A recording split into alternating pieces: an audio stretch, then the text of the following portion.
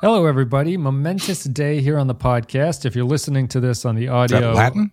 or RSS feed, then everything is exactly the same. If you're watching this on YouTube, you can know that this is the first show that we're recording as a live stream just for our patrons. So we have a mighty 3 patrons in the audience right now who we're not going to interact with. We're not trying to change the way the podcast is done. I'm not going to say anything to them as they talk. I can see the little red bubble that says one comment in there. Driving me nuts. This is a huge mistake. Driving me insane. But this is the way it's going to be. So I if just you keep guys clicking my eyes over. Do we get it? It's still there. It's 2. Damn. it's still there. I compulsively clean the little. I turn off the notifications on my phone because I can't stand to have the little bubbles pop up on me. But I would swipe them away if I had the choice here. But yeah, we're going to be doing this. Oh, I see. Never mind. How do you know if anybody's ever texted you? But I know what you mean. When they don't come up on the phone. I don't want them to show on the corner as a little red circle that says I have one thing to do in Instagram or something.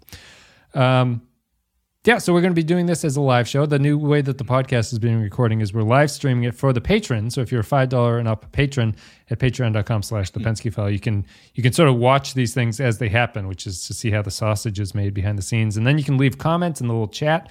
And at the end of the show, we do our post show where we answer a couple of the questions. And we put that up as a new episode on Thursdays, just on YouTube. It's not on the podcast feed. So if you want to do that, you want to join in, patreon.com/thepenskyfile. You can watch us record the podcast for whatever thrill that's worth for you, you sick fucks. And the rest of it will just go to Patreon and then YouTube and all that stuff. So if you have a question you want us to answer at the end, start your question in the comments by saying, riddle me this, and then a colon. So we know. It'll be easy for us to find. We know it's a true question. All right, so here we are, Clay. We are going to talk about Displaced, the latest episode of Star Trek Voyager. It is the 24th. It's I think it's a Rancid song called This Place, and I kept saying the title, Displaced. Displaced. This is the 24th episode of the 3rd season of Star Trek Voyager. It came out on May 7th, 1997. Written by Lisa Klink. It's a name that I feel has been popping up a lot. Directed by Alan Croker. In universe date 50912.4, which is 2373.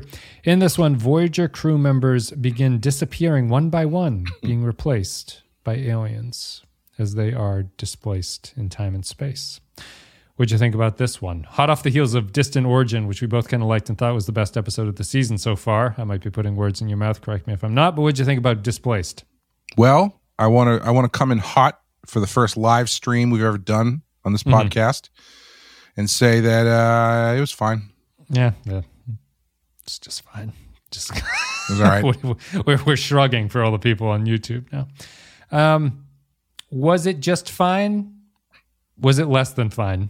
Is my question to you. I don't know. I really liked the first 10 minutes. I thought the first 10. Yeah. This is is this a Voyager thing? I thought that this was a Voyager thing, although thinking back, I have a hard time discerning separate Voyager episodes now, and I don't know if this is actually a Voyager thing or if it's something else that happened, but I feel it's a real Voyager trait to have an idea, and the idea, like if I read the log line of the episode, I have a totally different imagination as to the structure of the episode and how this is going to deal with the log line that's describing it to me. Yeah. And I really thought that this was an episode that it was going to be more of a spooky mystery for much longer than it is. And instead, it's this Voyager thing of they come up with a kind of novel idea for a hijacking the ship thing, right? It's like the way that you hijack the ship is kind of a novel idea. But after that's done, it just becomes a like run and gun, how do we get out of here situation. Like we'll find those alien bastards and we'll shoot a phaser at them and then we'll save everybody. And there's no like weird mystery that deals with the, what is it like to have people disappearing from the ship all the time, you know, and like being like, and I don't know. Does that make any sense? Does that feel like a Voyager thing, or is this just like am I giving Voyager undue blame for something that's existed longer than Voyager's been around? Well, when I didn't read the blurb on Voodoo. Or I should say I caught like maybe the first sentence or so. and I thought that it said something about the doctor needs to figure out why people keep disappearing from the ship. Yep. And that's not what happens in the show. So maybe I read it wrong. But Wes, half of that happens. I think you're forgetting that the real thing this episode is about bringing Tom Paris and B'Elanna Torres together, which they do in 2 scenes in the show, 3 maybe. Well, I mean,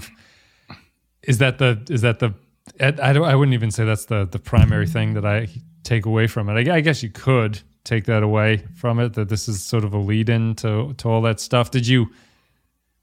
Was that everything you were expecting from the episode, I suppose? No, because I think they do. I think they had a good opportunity to really get into that stuff, but they don't. They end up erring on the side of run and gun sci-fi thing. Because I think there's a way you could do this episode where your focus lies mainly on Torres and Paris, trying to figure out what's going on their side while they are interacting and trading. Well, they're changing their Facebook with status. Each other. Yes. Yeah, right. They're updating their relationship status to, but it's conflicted or whatever. Like it's clearly in there, but it's not it doesn't take enough prominence for it to be what the episode is about, and so the rest of it just turns into this, like you said, a run and gun thing where I actually paused it towards the end because I needed to get up and get a drink or something, and I was shocked.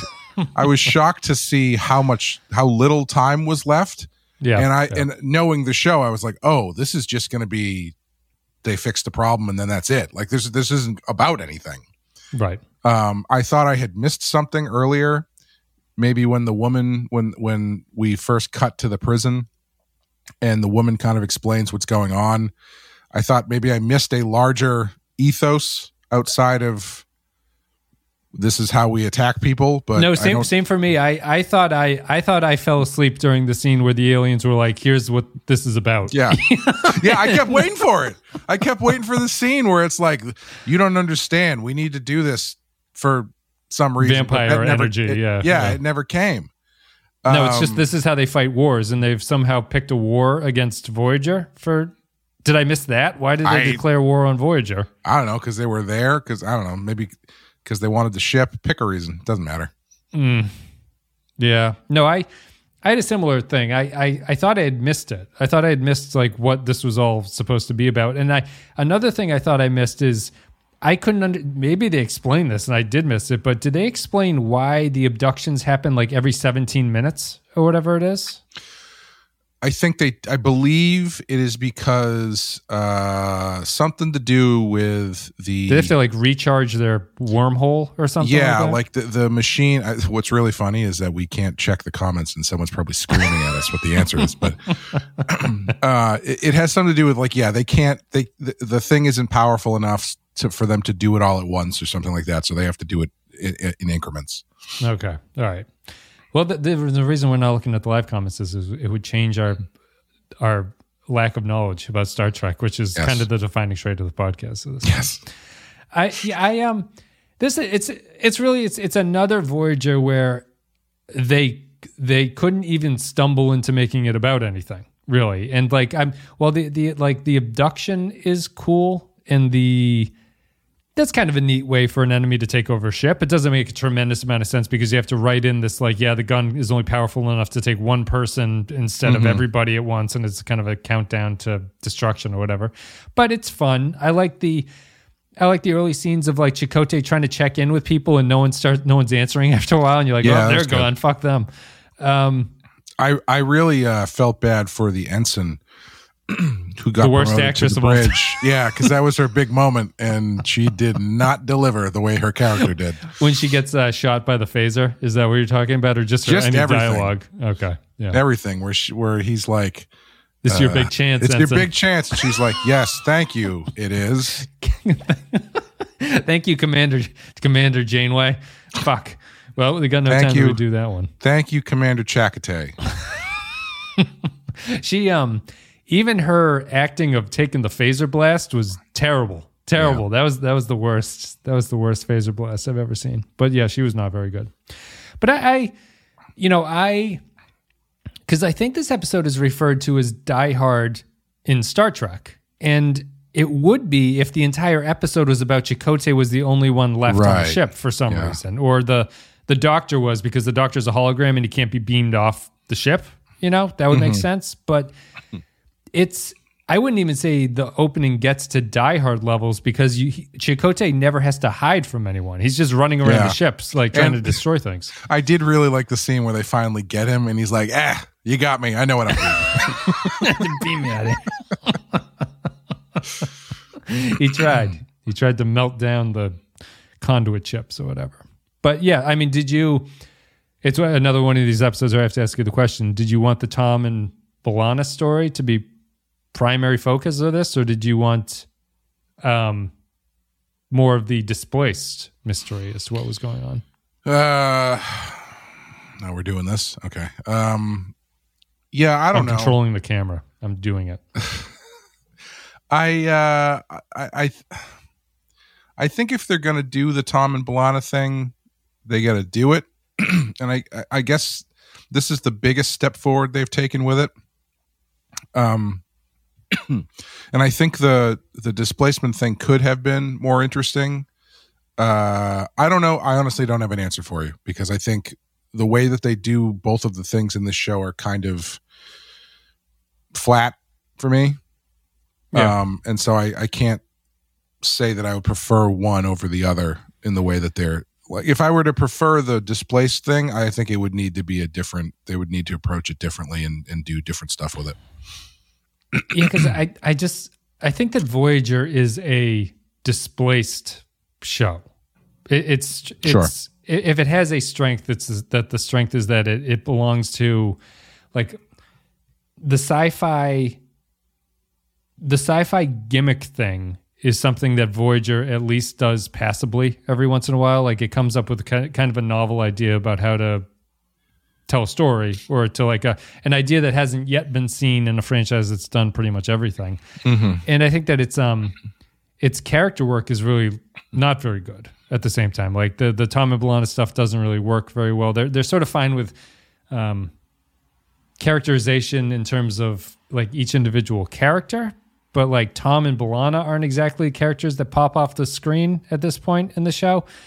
So, them being together is one thing, but it's not particularly enticing. I just think that it felt really like the Displaced abduction storyline was strong enough to carry the whole thing. Because what's the episode we did recently? The real life episode, right? Where that bizarre B plot was stuck on to the Doctor holographic family, where they're like in the space tornado or whatever. I think it's another case of the show in the production room, in the writer's room, doesn't know where the story is. Mm-hmm. It feels like the production process is just come up with a B plot, come up with an A plot, kind of stick them together. And there's no sense of, as you're crafting the script, to go, this B plot kind of sucks. Like maybe we should A plot is kind of good. Maybe we should do something with the A plot, but this B plot is 5 minutes and that's all we need. Instead, the show just splits it 50-50 and says you can get both. You have both of these things because our audience seems to like the character stuff and it seems to like the sci-fi stuff. So what do you want to do? How are you supposed to do this? Well, I think as I've been thinking about it now, I think there's a way they could have beefed up both things, and it's pretty simple. You don't really have to change that much, where you just make Paris and B'Elanna the last two on the ship. Yeah. And so everybody's disappearing, and then those two are forced to work together and forced to, do whatever they're doing in the snow room. But on the ship instead. Yeah, and I mean, you could delay showing where they go when they get beamed out, so there's more of a tension as to whether or not they're even alive or whatever. Yep. Yeah, I think it's a simple adjustment to make this a more engaging episode. That's about more than it is. Yeah. But as it stands, it's like, it's fine. Like it's again, I think it's a down the middle Voyager thing where it's like, sure, if you want 45 minutes of Star Trek stuff, It's fine, I guess. It is. I found this is why we're the number one podcast. I found the second half to be really boring. Honestly, I thought it did enough to knock it down from like, it was like, oh, this is like not just an average episode. This is actually kind of a bad episode. But it's just because there is that, like, people would kind of say it's an episode that you just kind of have it on, and it's doing Star Trek things, I guess, and it kind of is in the second half. But this franchise leap they made to resolutions of episodes just needs to be the crew running around like looking for a button to press it's a bad franchise direction to go, because Enterprise does this much more often than Voyager does. I would say, like, this is a real Enterprise trick to have this be the way that your story pans out. But it's like the only way I could get around, or like the only way that I would enjoy this, is if you take if this show had characters that I actually really liked, I would say I'm loving this running around with each other, shoot phaser stuff, because it's quippy. There's stuff going on. The characters are funny with each other, but none of the characters are interesting enough to me on Voyager, at least in their interactions with each other, where that's something that I would want to watch all the time. It's just it's just Janeway says, "Well, we gotta find this thing. We're on a ship," and you go, "Okay," and then they run around. Tuvok runs around. The Doctor runs around. Everyone runs around, but there's no quippiness. There's no stress. There's no Maquis angle where like some people don't get along anymore. Everyone gets along, so they just kind of run around with each other and act happy. I mean, Tuvok and Chakotay bond over. Actually, that was probably my favorite scene, is when Tuvok and Chakotay are talking, and when they were bonding over the academy. I was like, well, this is kind of weird, because I mean, Chakotay's a Maquis guy, but I mean, I know they're all former Starfleet. And but then when Tuvok was like, actually, no, I lived in the wilderness for 4 months with just a knife. I was like, all right, that's good. I like this scene now. And it's not that it never happens. The Doctor occasionally has funny. I thought that in a very Star Trek-y way, I think that B'Elanna yelling at Kim about like, "Am I hostile? I'm not fucking hostile." Like that's Star Trek-y, and that feels kind of funny. So the show can do it. It's just that the B'Elanna and the Harry thing is a good example of like, I need that kind of stuff in the second half episode part. I don't need it in a kind of throwaway scene in the opening part, because it feels like you're just wasting your fastball. They really dropped that stuff in the second half when they did have Paris and Torres together.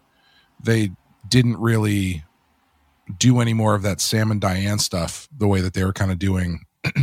That's a very old reference for you kids out there. Yeah. The way that they were doing at the beginning of the show. Yeah. Well, they don't have time because you got to run around, right? They had one good scene that I actually really liked, where the Doctor, it was the three of them, Paris and Torres and the Doctor. Yeah. And then the Doctor keeps like commenting on their argument, and then she eventually mutes him. Yeah. I thought that was pretty good. That was the closest they got to really doing some fun stuff with that. But then I had two notes in this episode, which is the Tom, B'Elanna, and Doctor scene is fun, and why didn't they pick up the guns after they shot those guys when they had been talking for the last scene about how they only had one shot left in their phaser they built, and then there's just two guys who are dead now, with working weapons. Yeah. Don't need it. Who needs that stuff? No, I know that's the. I find it to be a real shift. We talked about it before. I have a hard time seeing the earlier shows making decisions like that. It's something. I'd be curious to know just like what the difference in the rooms are with the production of the shows, because Voyager feels like a starting point where they. And I know this isn't the case, because all the shows that were of this era eventually get like behind like they can no longer keep up with the pace of the scripts that they need to do. So they're always falling apart by the end of it. When you say what what's the different rooms, you mean like the writers' rooms and not the? Because for a second I thought you meant the different rooms on this massive spaceship. On the spaceship. No, the difference in what's going on in these different rooms on the spaceship, and why didn't the episode talk about it? There's a reptile guy in one of them who wants to trade. That's about all I know. And one's snowy. It's a. I imagine that was based on Mario 64 when you jump through the different paintings into the different worlds and you end up in different places. Love that. Great game. No, I'm talking about the writer's room because it conceptually it feels like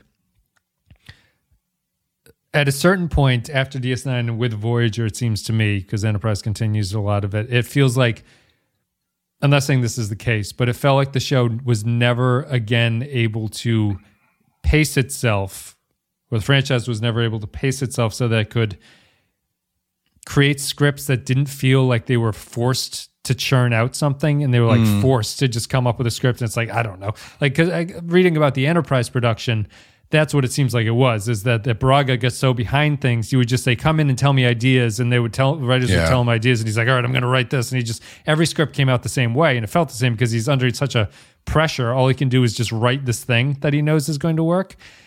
And Voyager feels like it's getting to that point. It doesn't feel like the room has any time to sit and go like, what is this about? What's going on here? Like, why are we doing this episode? Which kind of episode is it? And so, I don't know. I find that to be the most frustrating aspect of Voyager at this point, is that it feels like it's that jumping off point into something that it feels like the franchise never really ever recovers from. Yeah, you can feel it too in every episode as it starts skewing more and more in this direction. You can feel that it's just where maybe before you'd get a good idea like this, and then they would have some time to kick it around and kind of like mold it into some. Maybe they don't. I don't know. Maybe television production has always been a meat grinder to the point where if anything comes out good, it's a miracle. But yeah, that's why you can only have like 3 great episodes in a season at most. When there's 24, so you're just not going to have that many great episodes. Right. Yeah. Yeah. It's like everybody who criticizes Saturday Night Live as being not funny anymore. It's like, yeah, you remember the 5 funny things they did 20 years ago. Yeah, right. Watch an 1,500 skits they did in 1 year. There's 5 of them that were great, and you never forget them. But,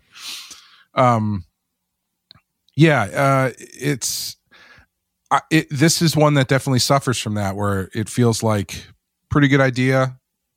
Clearly, they wanted to do something with B'Elanna and Paris. If they had a little bit of time to kind of let it simmer a bit and cook it down a little bit more, it might have clicked a little bit better. What do you think of the Tom and B'Elanna relationship? Is this make sense? It feels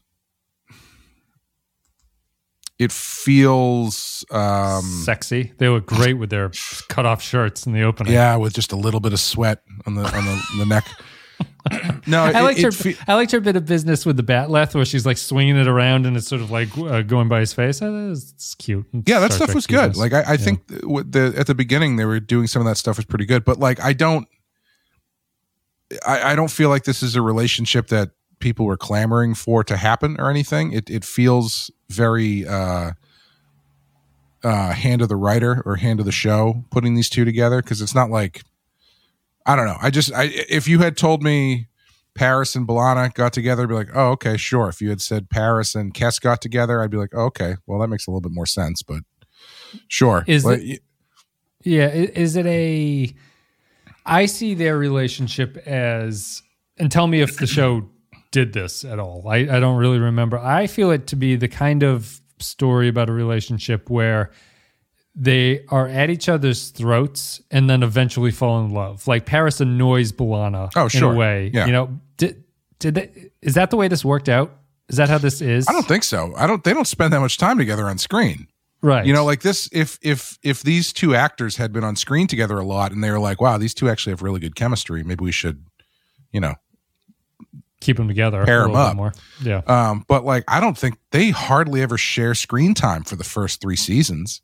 Like at least, I think what's missing is Paris has fallen so far from the spotlight of the show that it just seems like they're giving him something to do. Whereas in the first 2 seasons, he was a little bit more front and center. There was a lot more played into his sort of roguish charms. Yeah, and his he had Shea Fook going where he's like, this is where I go to hang out to avoid all my commitment issues.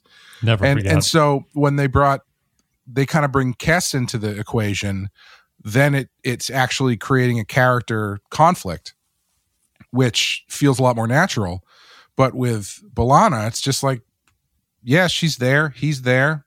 I guess we can put these two together. Like, I almost think it would be more interesting if it was Harry and B'Elanna, because like there'd be a weird like dominant and submissive kind of thing going on. I'd be down for that. I think that's the kind of spice that they would need. Yeah, do you even think there's a baseline, no matter how well they executed it, that the thing is supposed to be that he is the annoying rogue that irritates B'Elanna, but she falls in love with him? Is that anything that's going on here? It just feels like they're both shitty to each other. Like they're just playing that's the real life episode. Yeah. they're just playing the flirting by being not getting along. Right, antagonistic. And I honestly, I think what would make this more interesting to me is if they had chosen a point of view to tell the story from. Whereas I was saying in the first couple seasons, you kind of get the Tom point of view following him as he's developing feelings for Kes. I think it would be interesting to follow B'Elanna as she realizes she's developing feelings for Paris instead of just sort of being like an objective, viewer. Because that way B'Elanna has this fire to her, and she's kind of abrasive and she's kind of standoffish. And so to see her soften a bit and kind of fight against that from her point of view is at least a bit more interesting than just kind of playing it down the middle with both of them being jerky. What's stopping them from being together at this point? Just the fact that they don't realize it? I guess that's my problem with it, is that there's nothing that prevents it from happening. So the relationship is kind of weird that it's not already a thing. Mm-hmm. It's because in the storyline I'm thinking of, the reason that they don't immediately get together and that there's this tension is because they don't like each other at the start. And they kind of don't like each other, but they do like each other here. Yeah, it's not that they don't like each other. They're just kind of snippy with each other in a friendly way. Their personalities kind of clash, but it's not like there's been no scene where Paris and Harry are having a drink or something, and Paris is like, "Can you fucking believe this lady?" She, or vice versa. Yeah. There's never been a scene where B'Elanna talks about how shitty Paris is. Yes, remember that season? He was honestly, late all the time. Which one? She should have brought the season where he was late all the time. That was like the second season. That's how they knew he was a mole or whatever, is he was just constantly late and it pissed her off. Honestly, what they should do probably is they should and maybe they will do this, I don't know, but they should probably put Harry in the middle of it, because Harry works with her and he's Paris's best friend. So I feel like it's a layup to do an episode where you're following Harry as he gets caught in between Torres barking about Paris at work and Paris barking about Torres while they're hanging out at the, Club Fook. Yeah. It ends in just Harry having a schism in his mind, and he just starts screaming at people about how he doesn't need this. And while they are arguing with each other, the ship can be falling into a time tunnel that sends them to the Old West or something. I don't know. That's right. Yeah. It'll start with a shuttle crash, right? Yeah. They'll be on a shuttle that'll crash, and then there'll be some strange sensor readings that they'll investigate. An anomaly, a spatial anomaly that no one's ever seen before, but it's blue. And then they'll crash the shuttle into it, and that'll be the episode. And then they'll discover that that the anomaly is actually matching the way that the neurons in Harry Kim's brain are firing. Right. And so in order to separate them, they realize that Torres and Paris need to come together to calm his brain down. Yeah. Yeah, no, absolutely. And I think that to further develop the Janeway and Chakotay thing, when Chakotay fires the photon torpedo that saves the day at the end of the episode, his hand kind of brushes Janeway's ass, and they just look at each other, and then we cut to black, and that's the end. Okay, just to rekindle that passionate romance that was in the show. Oh, poor Voyager. The dinosaur episode was pretty good. Sure, yeah. They kept. I feel like they kept the base layer of the dinosaur makeup to use again in this episode with the guy from next door. I actually really liked that guy when he showed up. When he was like, "Hey, the alien actor. Hey, prison neighbor." Oh, that guy. Yeah, the lizard people. Yeah, he wants to trade, right? He wants to get food or something. Yeah, I don't know. Because I feel like the alien that shows up in the first place, the displacing alien, is kind of an actor I feel like I recognize. But I've definitely seen that guy before. We've probably seen him on Star Trek before. He's got a very probably. Star Trek face. Yeah. What'd you think of the alien outfits? They're kind of funny. Yeah. They all wear the same things. It looked to those like snood hats. Yeah, just have little pointy hats on. It would be nice if I knew what they wanted Voyager to do. Maybe they said that. Maybe we both just completely zoned out and our eyes rolled into the back of our heads for a second. But I think this is one of those ones where you could probably get away with giving less information and keeping the just mystery. Having it be a mystery as to why this is where like they don't know where the fuck they are or who these people are. Because like once Janeway and Tuvok. So first of all, this is stupid, but it was really bothering me that the aliens went onto Voyager's ship and immediately knew how to use the interface on Voyager. And then Tuvok and Janeway pull up the interface for this completely alien language ship, and Tuvok is just like, "Oh, I know how to do this. This is easy."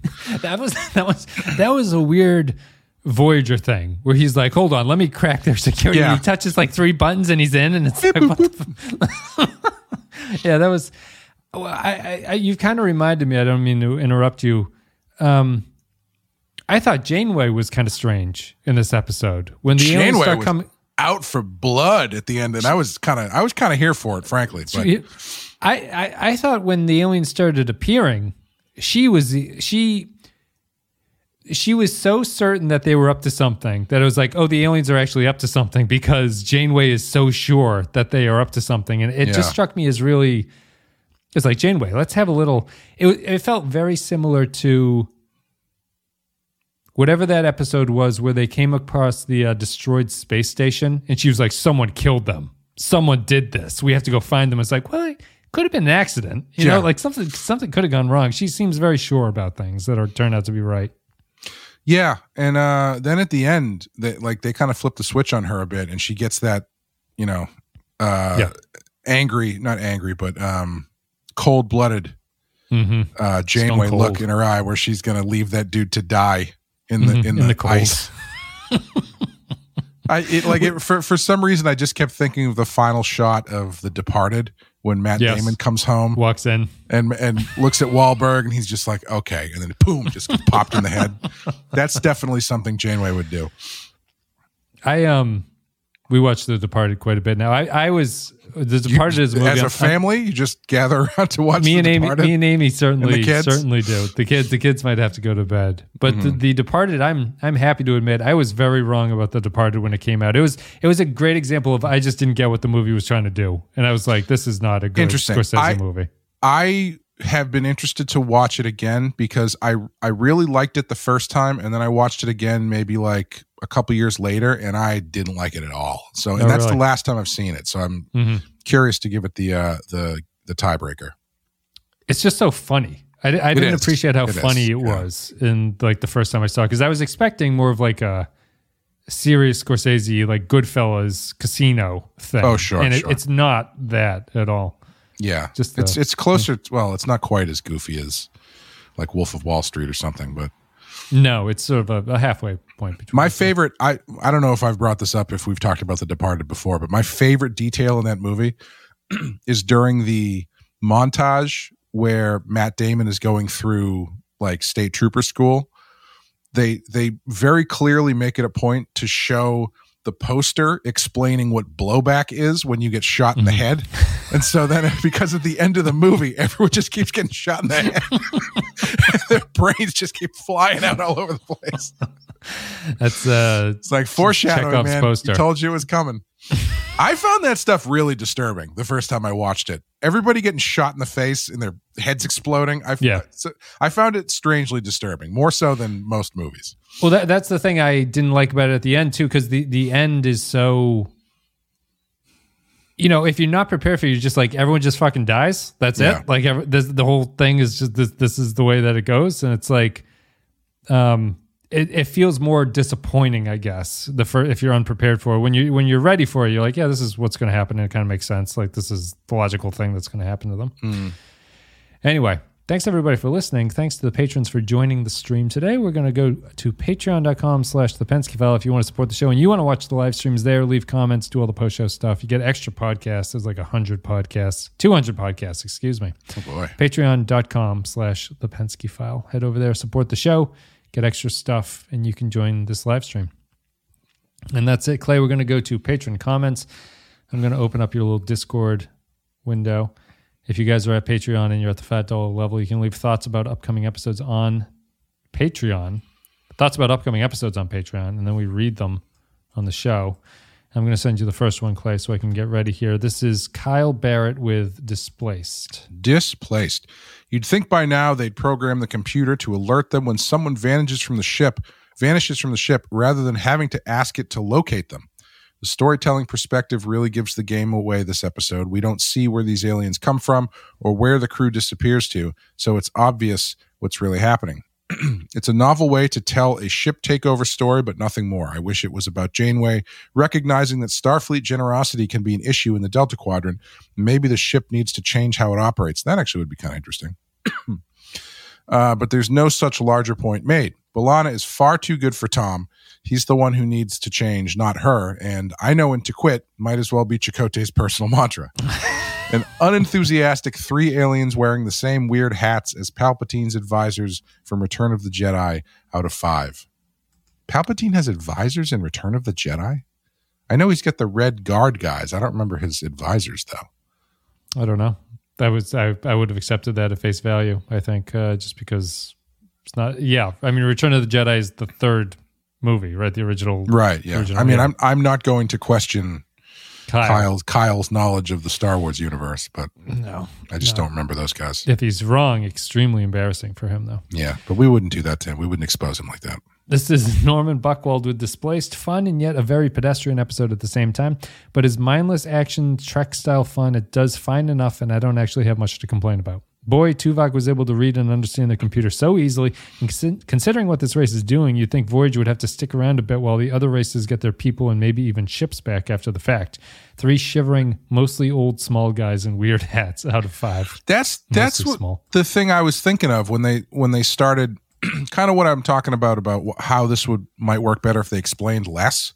Because when Janeway at the end is like, we've contacted all of the other races so they can come and pick their people up. I'm like, where are these people from?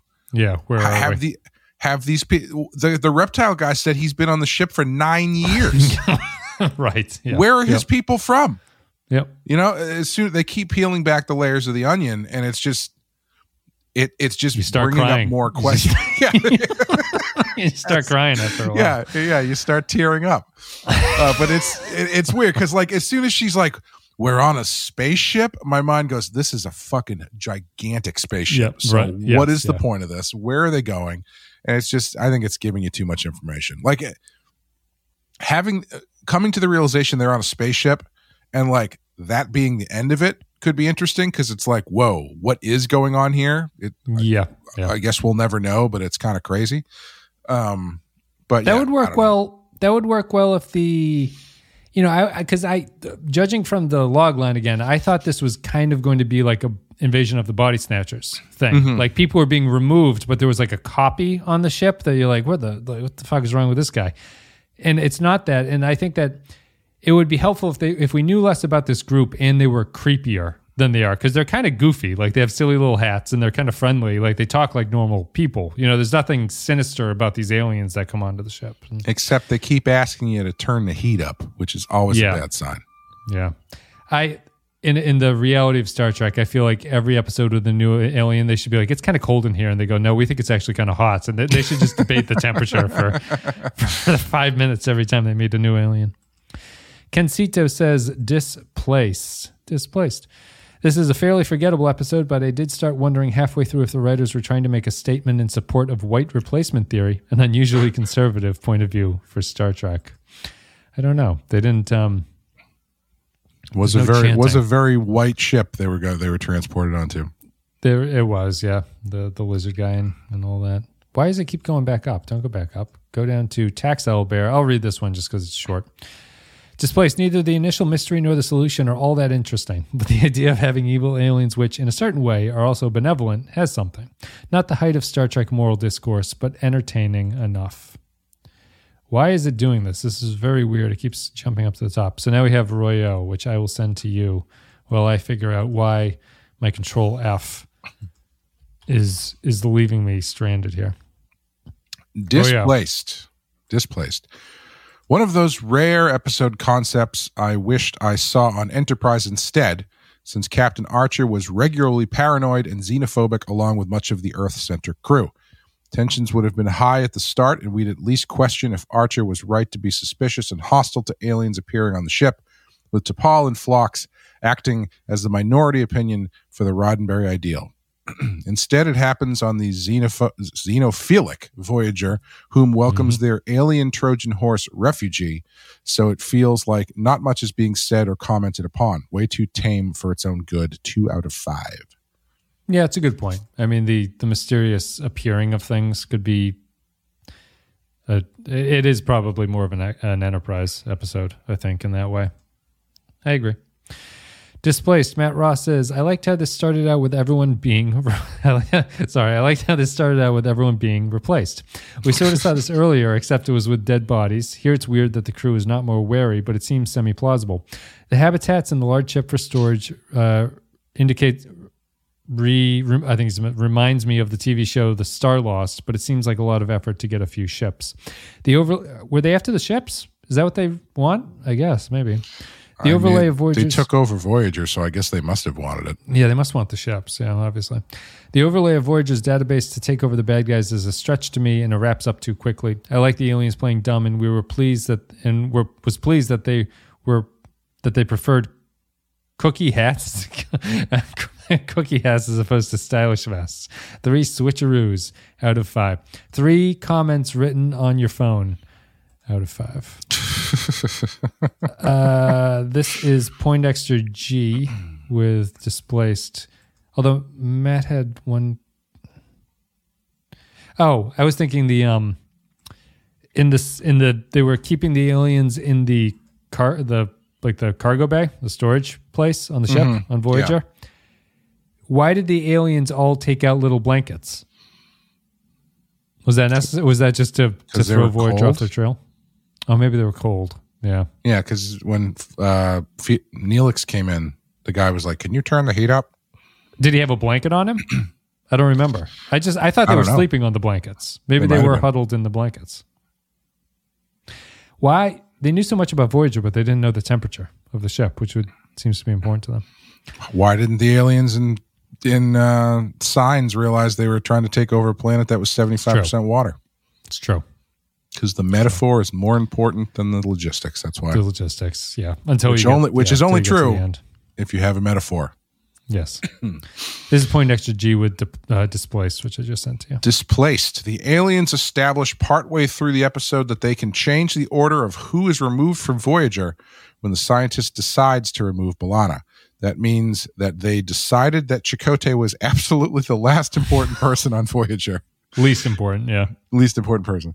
It was a fun little episode for a while. It's a bit of a letdown that Tuvok and Janeway basically just hack into the alien computer. I did think that was very funny when she's like, "What are you doing?" And he's like, "I'm moving you right to the top of the list, honey." He turns the little dial. See you later. This is Groppler John Zorn with Displaced. Well written and well structured. Characters in their lanes, a threat we haven't seen before. Some decent B'Elanna scenes. Not too much Neelix. Is it possible that Voyager just had way too many characters for its writers to know what to do with? 4 out of 5. What do you think? Does Voyager have too many characters? No, I don't think so. I mean, do they have that? I don't think they have that many more than any other Star If they Trek do, show. it's one, maybe. Yeah. If they do have the largest cast, it's maybe by one. No, I just think they don't know what to do with a lot of the characters. Changeling says, Displaced. This episode feels like a DS9 and Voyager writers swapped places. Instead of padding the runtime with technobabble, they just have a few character moments, one with Tuvok and Chakotay, and a couple with Paris and Torres. Just adding these little things make you care about the characters and get invested in them escaping. It isn't a great episode, but if this becomes the standard, I'm all for it. 4 marchers with tiki torches shouting, Nerians will not replace us, out of 5. I got good news for you. It does become the norm in the next series. Join us 2 years ago as we talked about Enterprise. Sorry, I'm just now in the future. Really fucking me up. The past has occurred. I'll read this one. You can have the next one. Artorias says, Displaced. For a second there, I thought I was going to get Die Hard 2 with Robert Picardo reprising his role as John McClane. Oh, there we go. Instead, I got a very rushed version of The Great Escape. I felt like this should have been a 2-part episode based on the pacing. So I don't know how I feel about Paris and B'Elanna. As far as Star Trek relationships go, there have been worse, but has there been better? 2 displaced aliens out of 5. I guess that brings up an interesting question. Is B'Elanna and Paris, is that pairing any more out of left field than, say, Worf and Dax? Well, they had set up Dax to be very interested in Klingon culture. That was like a Dax trait before Worf even arrived. True. Worf is a character who is innately jealous, and the Trill thing played into that quite frequently because she had all this experience that he didn't know what she was talking about. And they're just very different personalities from each other in a way that I thought was believable. Because is there a better Trek relationship than those two? Because they're my favorite romantic relationship by far. Those two. It's probably the most successful. Yeah. Yeah. I mean, if you don't count like Riker and Troy is fine, I guess. But even that, I don't really know if they knew what the hell they were to do with them. Yeah, I'm glad that I'm glad that relationship stayed where it was and it never became a thing. I feel that like B'Elanna and Paris feel like a sex swapped version that's watered down of Worf and Dax. Yeah. Yeah, I would agree with that. Yeah, that's not quite as hot. Favorite. Not quite as hot as those couple days in between series with Beverly and Picard when they were both in their 70s. Yeah, getting hot under the waterfall, making babies. Yeah, menopause has been pushed into your 90s, I guess, at the 24th century. This is David Knox with the comment I just sent to you. Interesting parallel to Die Hard is the last crew member to disappear before Chakotay is Gennaro. Oh, interesting. John McClane's wife in Die Hard goes by her maiden name of Gennaro. In the beginning, they beam a guy off in a corridor, and Janeway, without being physically near them.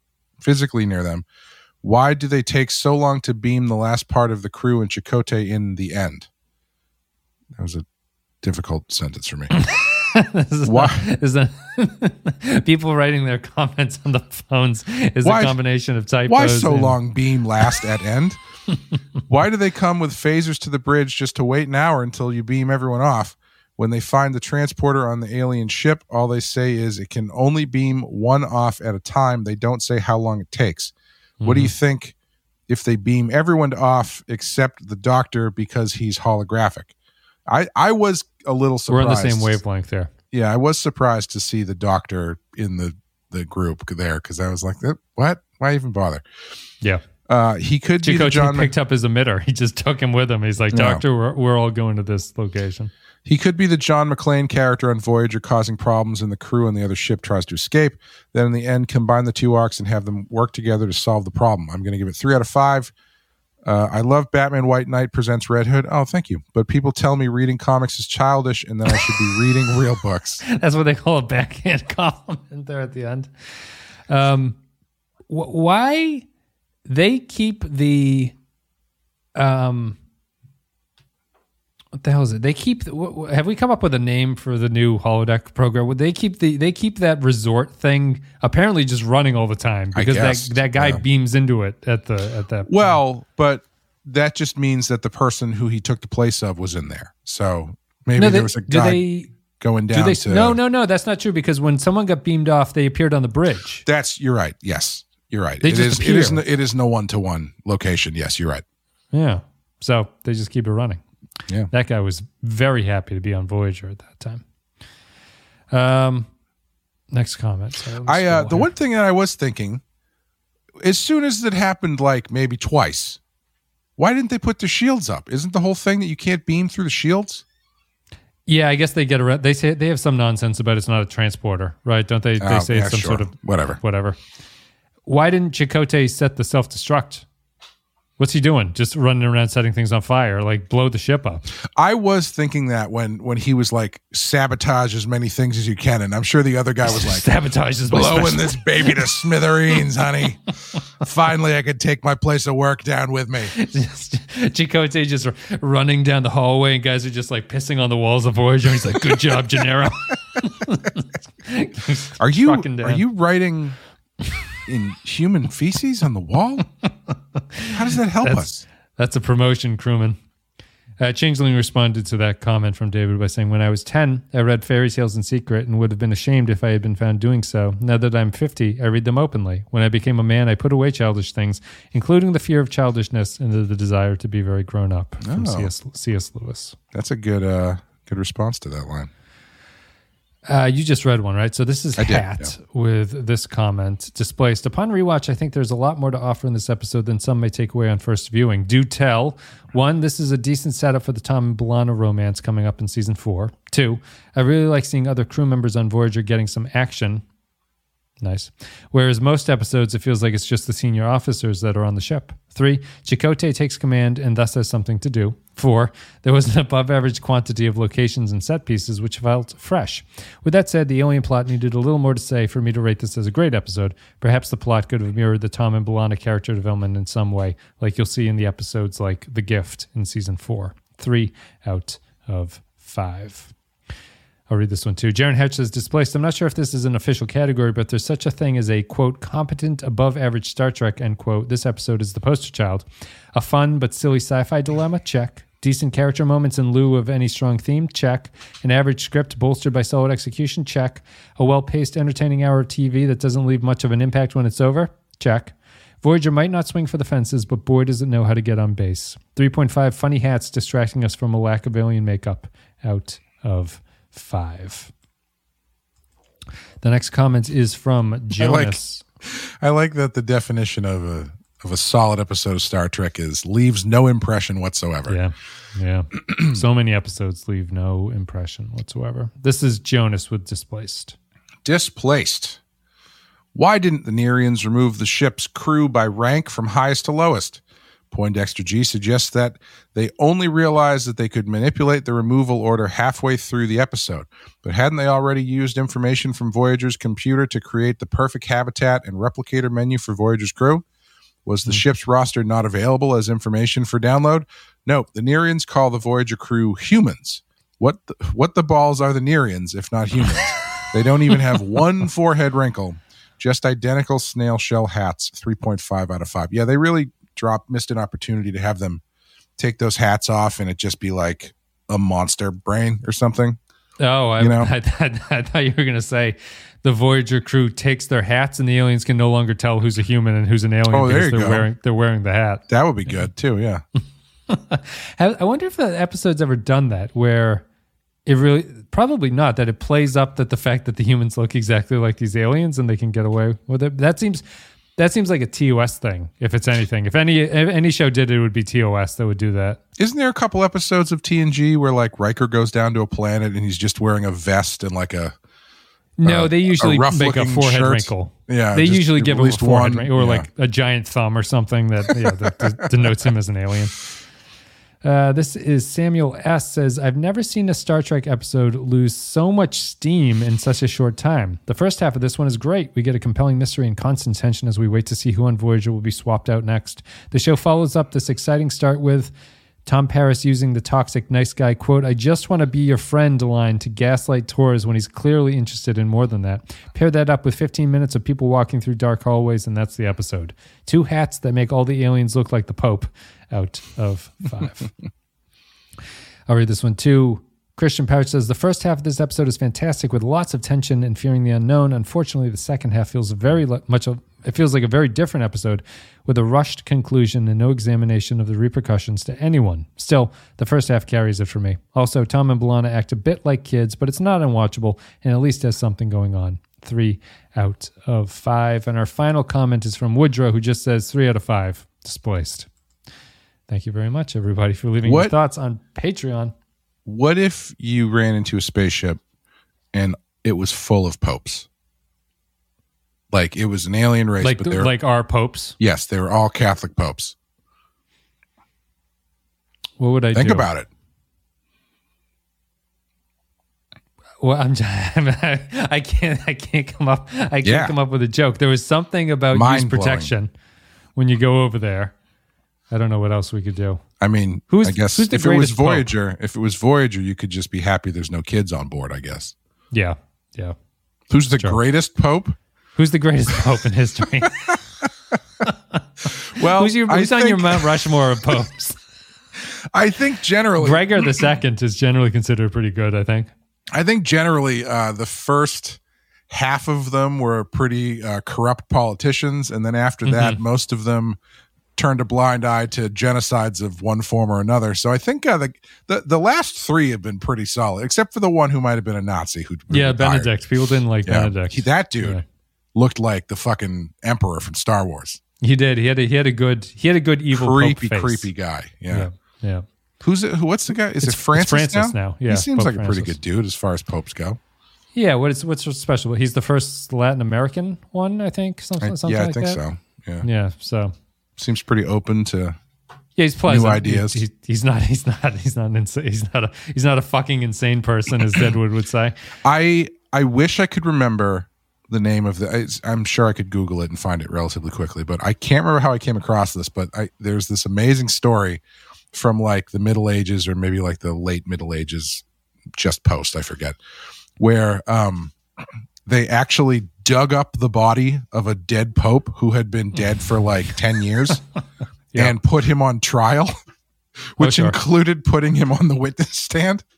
It's one of the most amazing stories I've ever heard in my life. And it was all just, obviously all for show or whatever, but it's a good story. I can't remember what you got to do. You got to take that pope down a few notches. All right, now I need to know.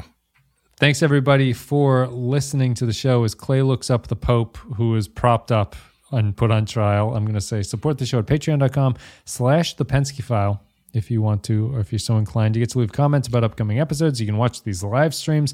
You can leave your comments that we'll answer after this. Remember, there's going to be a YouTube-only episode where we answer a couple questions after this, and it's going to be popping up in a couple days after this goes live. All right, I got it.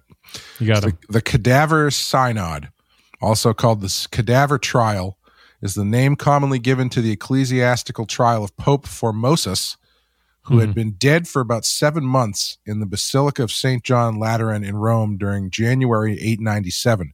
Trial was conducted by Pope Stephen VI, the successor this is my eyes are going cross-eyed.